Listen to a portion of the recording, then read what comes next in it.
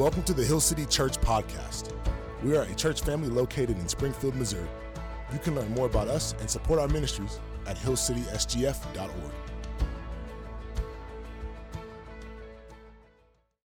Ecclesiastes 2, we're going to start in verse 12. So I turned to consider wisdom and madness and folly. For what can a man do who comes after the king? Only what has already been done. Then I saw that there is more gain in wisdom than in folly, as there is more gain in light than in darkness. The wise person has his eyes in his head, but the fool walks in darkness. And yet I perceive that the same event happens to all of them. Then I said in my heart, what happens to a fool will happen to me also. Why then have I been so very wise? And I said in my heart that this also is vanity.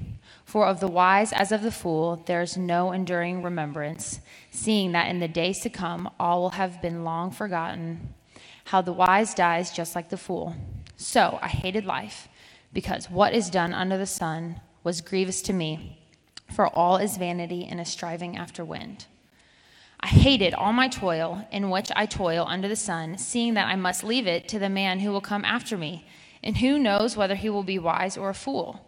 Yet he will be master of all for which I toiled and used my wisdom under the sun. This also is vanity.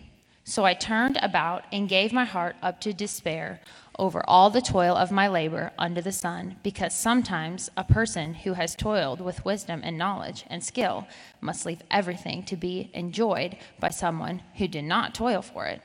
This also is vanity and a great evil. What has a man for all the toil and striving of heart with which he toils beneath the sun? For all his days are full of sorrow, and his work is a vexation. Even in the night his heart does not rest. This also is vanity. There is nothing better for a person that he should eat and drink and find enjoyment in his toil. This also I saw is from the hand of God. For apart from him, who can eat or who can have enjoyment? For to the one who pleases him, God has given wisdom and knowledge and joy. But to the sinner, he has given the business of gathering and collecting, only to give to one who pleases God. This also is vanity and a striving after wind. All right, thank you. Wordy passage.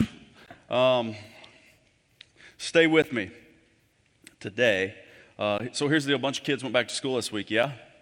Well, so it led me to this, which is the reality for most of us, right?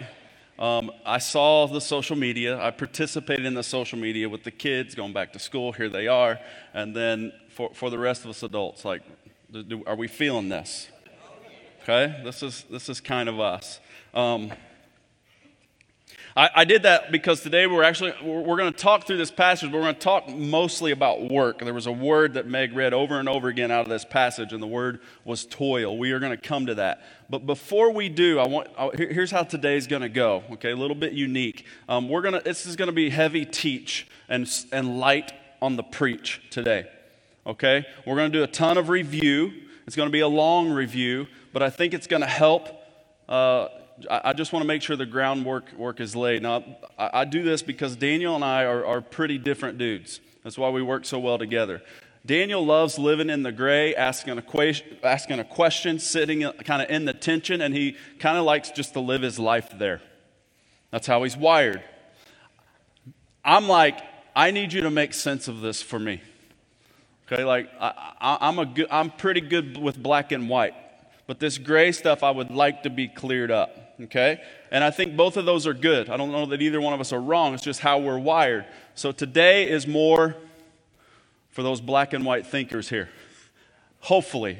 I may make it cloudier. Who knows? But we're going to pray and ask the Lord to help us here, okay? So we know that Solomon was the overseer of this passage, whether he wrote it or not, whatever. There was a preacher who wrote it, but trust me, the preacher didn't write it without Solomon knowing about it. He was the king, right? He oversaw the writing of this. Daniel, twice now, in our first 2 weeks, he has brought up some words, and I want to review those words. The word vanity. Some of your versions might say meaningless, but I think more important than the word vanity and meaningless is the word Daniel brought up called hevel. You're going to see that word a lot. And what I would like for you to do from now on when you read Ecclesiastes is when you see vanity, don't go to meaningless. When you see meaningless, don't go to vanity. When you see either one, I want you to go to hevel. And I'll explain that in a minute. Another phrase in Ecclesiastes is under the sun. What I would ask is that from here forward, as you are reading Ecclesiastes, when you see that phrase, almost every time, not 100%, almost every time you could pull it out and then insert apart from God. So when you're reading Ecclesiastes, when you see under the sun, insert apart from God. That will work most of the time for you. If you're like me, when you read Ecclesiastes, I dig the book, obviously it's in the Bible, but there are times when I've read it most of the time and I've just been like, Lord, this seems like it just accidentally got slipped in here into your word. It's that unique. Like, does this belong in the Bible? And I think I want to help us with that today. And what I want to do is I want to talk about the original audience at first. There's a guy in our church that he turned me on. He pointed me to this nerdy Old Testament scholar guy, still alive, who wrote his dissertation on Ecclesiastes. And I was looking at that, and I'm like, okay, this actually kind of makes some sense. Will it make sense to you? I don't know. I hope that it does. But let's look at the original audience, which would have been God's chosen people, yeah? Are you with me? All right, so these are, this is Israel, people, and what you have to know is they would have known their history better than we know our history. They would have known their history. Specifically, they would have known the Torah. Okay, and included in that would be the stories of Genesis that Moses would have written. And these stories would have been etched in their memory. How do I know? Because that's just how it went. There was no television. There was no NFL. There was no reality TV. There was no entertainment per se. But what they would do is they would come together and they would hear the stories of their past. It was a way that they were taught God's word, but it was also an entertaining scene. One of the stories that they've been super familiar with would have been the story of Cain and Abel. Who's heard of it? Okay, the story of Cain and Abel. This is in Genesis chapter 4. We're not going to go there. I'm just going to cut it down for you. Cliff note it. Abel brings a sacrifice to God, and so does Cain. Here's the issue. Abel's sacrifice was acceptable. Cain's was rejected. Cain didn't like it. So what does he do? He kills Abel. Cain kills Abel. Abel brought the acceptable sacrifice to God. And Genesis 4 tells us Abel's life was cut short, but Cain went on to live a long and a protected / prosperous life. You can read it for yourself. And when you read the story in Genesis 4, because it's short, you're like, excuse me? Like, this is weird. This doesn't make sense. This doesn't seem right. Cain does what's wrong. Abel does what's right.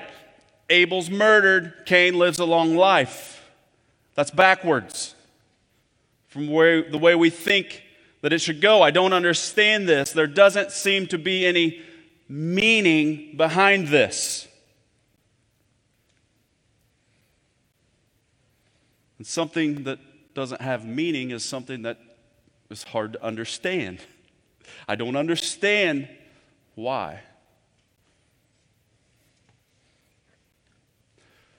Now let's back up. The word that is translated to meaningless, or the word that is translated to vanity, is the word hevel.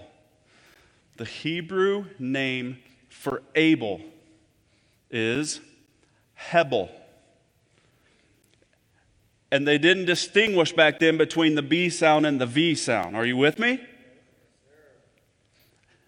It doesn't make sense.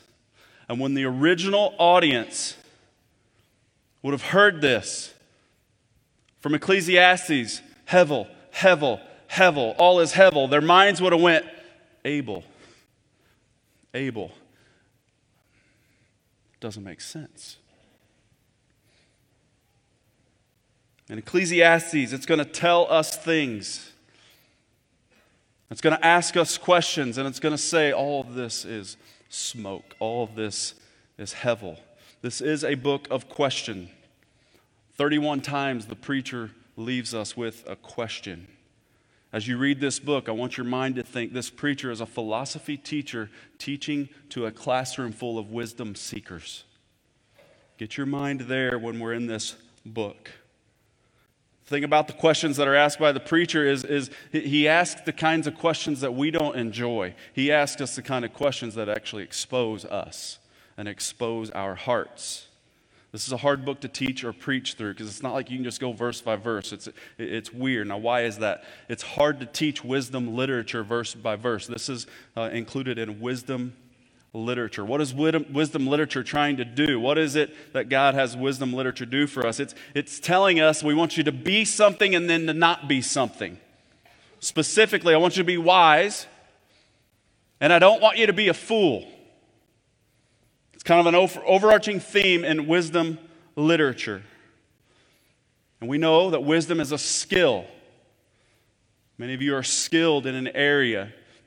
Wisdom is the same thing. It takes practice, it takes work to become skilled in wisdom. It's not about how intelligent you are. So what is a fool? A fool is someone who rejects and resists God's work in his or her life. We want to be wise, Hill City. Amen? We want to be wise. We want to be the right kind of people who make the right decisions, who have considered all of the right questions. And Ecclesiastes helps us with this. Now, if you're not like into poetry or proverbs or things like that, let me just help you. You are. You just may not know it. So a lot of our lives are managed around modern proverbs. Here are some examples. Actions speak louder than words. It's a proverb. It's wisdom. Better late than never. Okay, see, now we're just do a little quiz. You help me out. All that glitters is not good. Truth is stranger than, and absence makes the heart grow. Right? Listen, this is modern proverbs, modern proverbs that we understand and go, okay, that makes sense most of the time. Yep, that's true almost all the time. Okay, now stay with me. We're still in review. I'm still laying groundwork here just to help the black and white thinkers here. Now, I'm going to oversimplify what I'm getting ready to do. Okay, I get it. You can shred me if you are, I make it easy for you, okay? But I'm going to just try to keep this as basic as I can. 4 types of passages, right, in the Bible.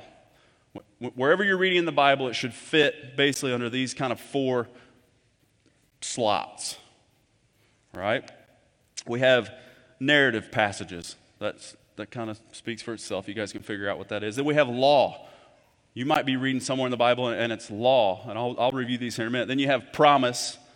You might be reading in Scripture, it's a promise, and you may have a proverb. These are just types of genre. Now, we have what's called Leadership Institute of this church. Anybody heard of it? Okay, Leadership Institute. We learn this stuff in that Leadership Institute. Guess what? You can register for that right now. That's not just something for college students. And you can jump in and we dive in and learn about genre in Scripture. And it helps us understand the Bible. Okay? So we have narrative. We know what that is. Law. That's when you're reading. This is a command from God that I must obey all the time. Okay? And really, it's best, and it's written for all people at all times. You should obey this. Then you have a promise. This is a guarantee from God that will always be true. And then a proverb is this short description about the way things generally go in the world. Okay, let me give you some examples. And you can maybe shout out what you think it might be. Love the Lord your God with all your heart, soul, mind, and strength. Law. Obey that all the time. It's best that all people at all times obey that. Love your neighbor. Law. You should always love your neighbor. Okay, here we go. How about this? Nothing will separate us from the love of God. That's a promise. He says it. He means it. I will never leave you or forsake you, Jesus says. What's that? It's a promise. Don't care how you feel. He will never leave you or forsake you. How about this? He who increases knowledge increases sorrow. Sorrow is better than laughter. Okay, listen. So is sorrow better than laughter 100% of the time? Okay, because here's the deal. We've had people in this church, this is an example. Maybe they've battled cancer, right? And they went through all the treatments, and they get to ring the bell because the Lord took care of it. Like, they beat it. They beat cancer. They get to ring a bell, and their family's there, and they're laughing, and it's awesome. And in that moment, some idiot goes, well, you know, sorrow's better than laughter. You would never do that. Right? You see what I mean? And so here's why I'm telling you. So you're going to find some contradictory ideas in Ecclesiastes. You do in Proverbs. Another thing that we learn in Leadership Institute, there are no contradictions in Scripture. They seem to be, but there seems to be some, but there aren't. Let me give you an example. Generally, Solomon's like, I hate work, but there's nothing better to do than enjoy it. We'll unpack that in a minute. And he's basically like, everything's going to leave you empty. It's all smoke. Money is going to leave you empty. But then later on, we're going to find in later weeks, he's like, actually, money answers everything. Which one is it? You can go back to Proverbs, which Solomon did write. And this is the crazy one. Proverbs chapter 26, verse 4, and then verse 5. Answer not a fool according to his folly, lest you be like him yourself. Okay, so I'm not going to answer a fool. Oh, wait a minute, verse 5. Answer a fool according to his folly, lest he be wise in his own eyes. What? It seems contradictory, yeah? It's not. It's saying, listen, you got to have the wisdom to know when to do which one. You see what I mean? So we don't look at Scripture and go, well, there you go. You can't trust the Bible. It's contradictory. No, it isn't. But Solomon does these things to get us to think. That's what's happening all throughout Ecclesiastes. And Ecclesiastes will do this. It will push us to see truth and some contradictions and frustrations and these questions that I would hope you started wrestling with as Daniel presented the first 2 weeks. And I hope you're still wrestling with today. I hope you continue to wrestle with them. These questions that are presented, they're not the fun ones. It's like, does what I am doing in my life really matter? That's not a fun question to explore. Like, is what I'm doing, am I gaining anything? Like, what is the reward for my toil? Is all this worth it? Those are great questions. And throughout Ecclesiastes, we've done it the first 2 weeks. We're going to look at another one today. He's in and out of sort of three areas. He's in and out of pleasure. He's in and out of wisdom. He's in and out of work.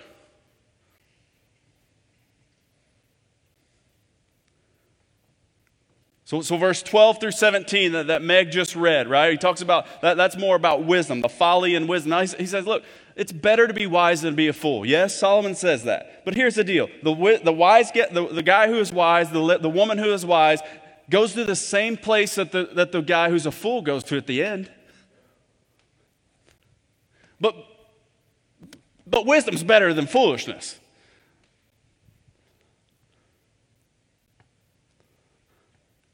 Now you got to remember too, this original audience did not know anything of Jesus. All right?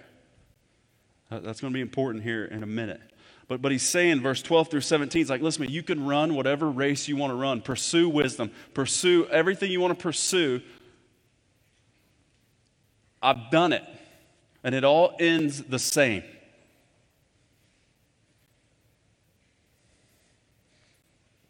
Go get more education.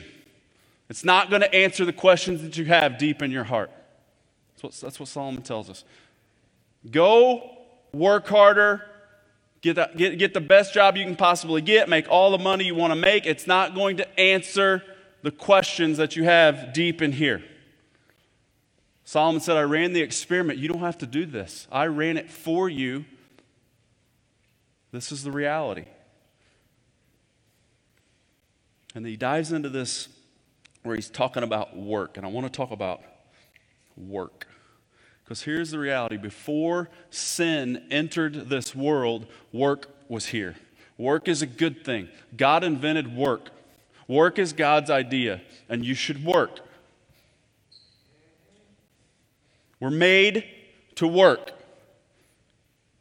Okay, now listen, we're going to talk about money. Today's not the money one. We're going to talk about it. But I just need to let you know this. This is my opinion. This is not the stance of the church. I'm just going to give you my opinion here, okay? I don't think there's such thing as making too much money. I just don't. Okay? There are evil ways to make money. There are wrong ways to make money. But what if a man or woman is honest and they're just working hard? And I just don't think that. There are a lot of rich people all over the Bible. We're going to talk about it on another day in October.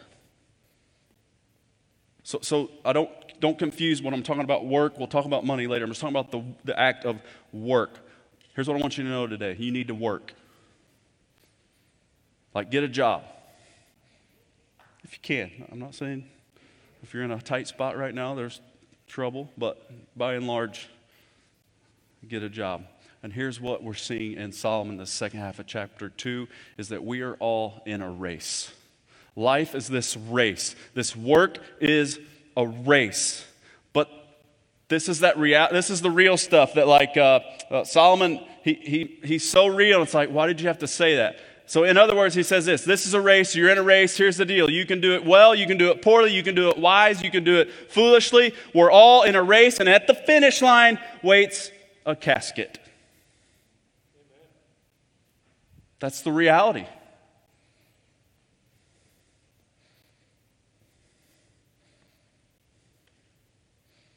College students, there are a few of you here. You don't really know this yet, but the race just sped up for you big time. Young families, like a lot of new married people, a lot of people been married 5 to 6, 7 years. You've got little babies. The race just sped up for you big time. Right? How many of you, like, you know sports, right? And you have athletes that go from high school to college and are like, to play a sport. What do they always say? The major difference is the speed of the game. And then you have college athletes that go to the big leagues or the pros, and they're like, well, what is the biggest difference? The speed of the game. That is life. You don't realize it yet, but the speed of the race toward the casket has increased big time. And Ecclesiastes calls this race something. We heard it a ton in this passage. We heard it last week. And here it is. Toil.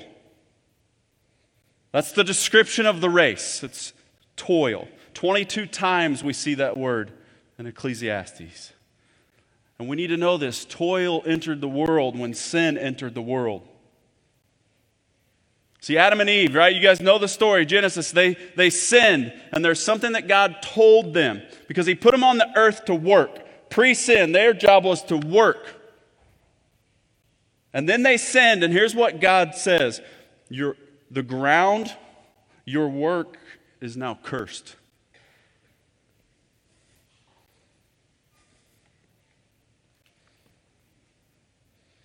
So kind of in a way, our work still today remains cursed. Most of us don't work the ground. Now, the original audience, they would have totally understood this because they would have understood agriculture and planting and pruning and all. Here's the deal. That was essential to their survival. We go to neighborhood Walmart to get our groceries. They didn't. They would have understood this.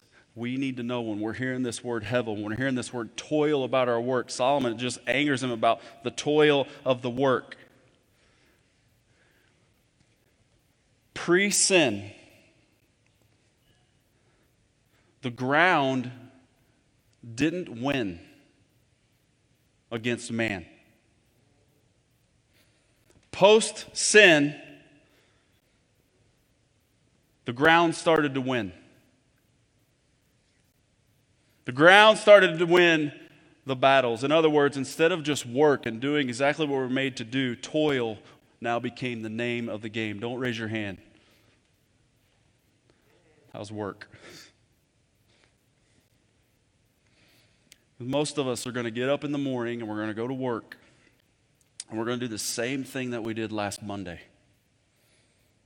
And the same problems are going to come up that we solved last week or the week before. And we solved them, and they didn't go away. They just keep coming back. And we're going to do the same the next Monday and the next Monday. And it's going to be over and over and over again. And here's the reality, guys. This isn't just true of our paid jobs. This is true of all of our work. Anybody mow grass? It's like, I mowed this a week ago. I killed those weeds 2 days ago. And they're back. The machine I used to do it, I fixed it last week. Why do I have to fix it again this week? I thought I took care of that. Maybe you don't mow grass. Do we have any parents in the house? Parenting?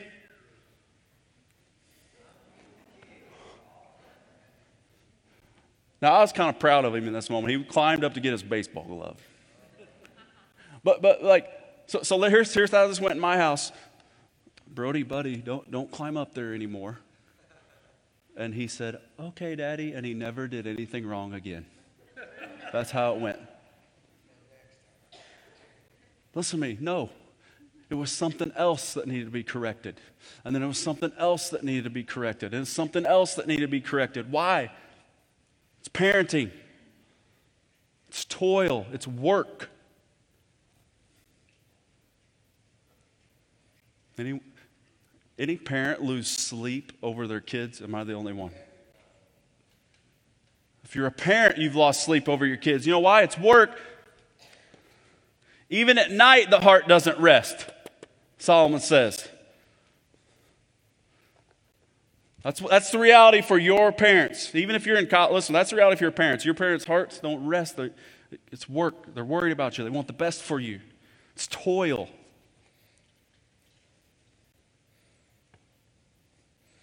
See, the ground became cursed in Genesis, and we're still dealing with the ramifications. And Ecclesiastes reminds us of this. Under the sun, the ground still wins. We work 40 hours, which is a light week, college students. Just know that. 50 hours, 60 hours, 70 hours. And in the end, Solomon says, good job, the ground is still going to win. We're all going to a casket. And what's going to happen after we're in that casket? We're going to be put where? Into the ground to be swallowed up by the ground. And he says in this passage, your stuff doesn't go with you. Your success doesn't go with you. Your money doesn't go with you. Furthermore, it's probably going to go to some fool that's going to ruin it. That's the reality.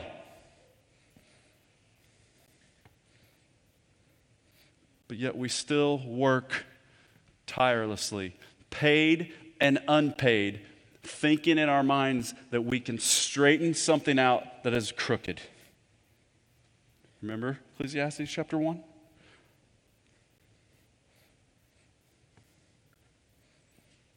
So what do we do with this? What do we do with this passage? I hated all my toil, Solomon says. 2020. The smoke of wisdom, the smoke of work. What do we do with this today? I'm just going to give you two things, okay? And just sort of leave it up to you. Look at verse 24. Psalm says, verse 18, he hated all his toil. Then he says, there's nothing better for a person than he should eat, drink, and find enjoyment in his toil. Now, let me clear something up. Because you can read that passage, and I just want you to know this. You can read commentaries that say, actually the word better wasn't in the original Hebrew writing, but that somebody that knew Hebrew super well came along and added it to help add some understanding to this passage. So you can read it a couple different ways, right? You can read it like this. Originally, they're saying this is how it would have been read. There's nothing in a person that he should eat and drink and find enjoyment in his toil. Or there's nothing better for a person than he should eat, drink, and find enjoyment in his toil. So which one's right? I would say this, both of them. I think both of them are right. Here's the reality. Number one, there is nothing in you. Take the word better out that wasn't in the original Hebrew writing. There is nothing in you that will cause you to find enjoyment in your toil. But there's nothing better that you can do than to eat, drink, and find enjoyment in your toil, which then points us to the second thing. So I think, number one, both of them are right. Don't think for a minute that there's something inside of you that will cause you to feel and think and act correctly. It's not. It's outside of you. And the only way that you can do the thing that there's nothing better than, which is eat, sleep, drink, and enjoy your toil, is if you're doing that in light of number two, which is Jesus. Let our toil point us to Jesus. Now, again, I want to just reiterate this. The writer of this and the original audience of this, they didn't know about Jesus.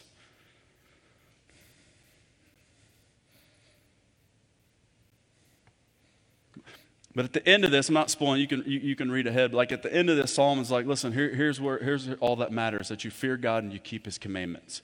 But listen, go to the original audience. They'd have been like, okay, keeping his commandments.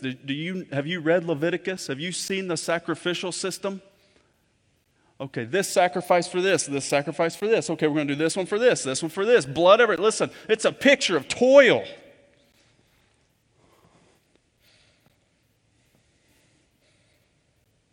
And I don't want to read Jesus into the text. I don't know that Ecclesiastes allows me to do that. But unlike Solomon or the preacher who wrote this, I know the ending of the story. And so do you. Someone had to come and straighten what was made crooked.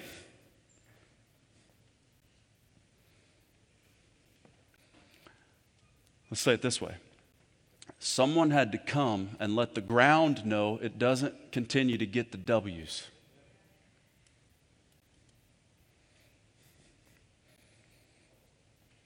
Someone had to come and go through the ultimate toil so that I didn't have to.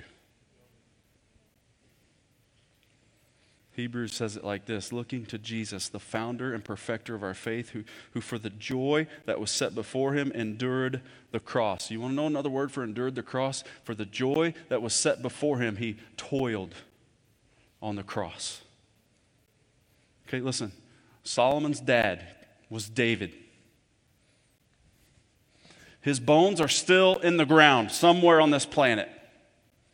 The ground swallowed him up. Solomon, the son of David, his bones are still in the ground somewhere on this planet.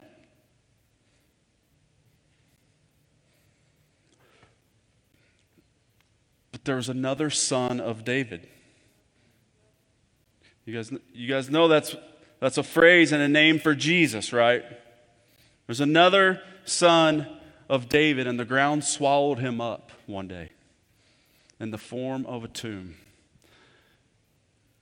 But the ground didn't get the W.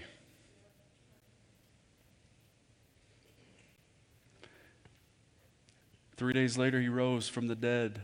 And because of what happened in that moment, he went to the cross, he was buried, and he rose again. And from that moment on in history, the ground doesn't win anymore. Okay, listen to me. Unless you're under the sun. Now, what are we subbing out under the sun with? Say it loud with me. The ground still wins under the sun. So listen, this hevel that we talk about, here's what we have to do, church, believers, followers of Jesus. We have to let the hevel is a gift. We have to see hevel as a gift. C.S. Lewis says it like this. If we find ourselves with the desire that nothing in this world can satisfy, the most probable explanation is that we were made for another world. When we see the hevel, we need to be reminded this isn't how it ends.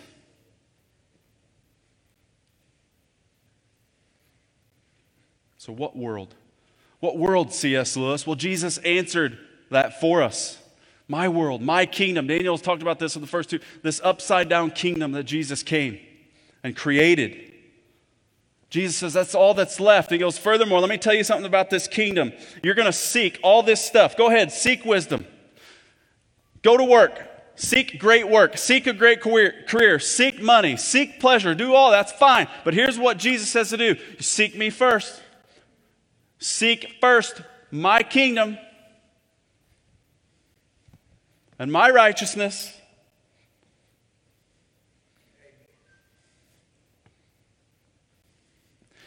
Here's what I hope you do. Let's go back to Abel in the Bible. So that name Abel, the way names worked in Hebrew is like they very much were your identity. Right? We name kids now because it sounds cool. Right? That's not how it worked back then, man. Abel would have known his name. And here's what I mean by that. I think it's not too much to say Abel would have embraced his name. / understood his name, maybe. That's a better way to say it. I would call us to this, church. I want you to understand pleasure apart from God. Understand it. I want you to understand wisdom, what wisdom is apart from God. I want you to understand what work is apart from God. I want you to able to understand yourself apart from God.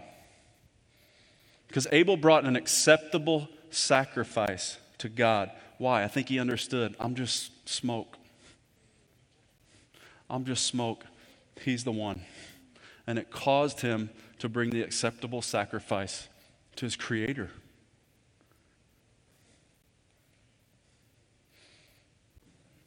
Check this. Hebrews 11:4. By faith, Abel offered to God a more acceptable sacrifice than Cain, through which he was commended as righteous. God commended him by accepting his gifts. Listen, and through his faith, though he died, he still speaks. Who still speaks? Hevel. Oh, Abel. Let all the Hevel speak. And may our faith be strengthened. I'll leave you with the words out of Mark. For what does it profit a man to gain the whole world and forfeit his soul? May the Hevel of this world speak, and may it point us to Jesus. Let's pray.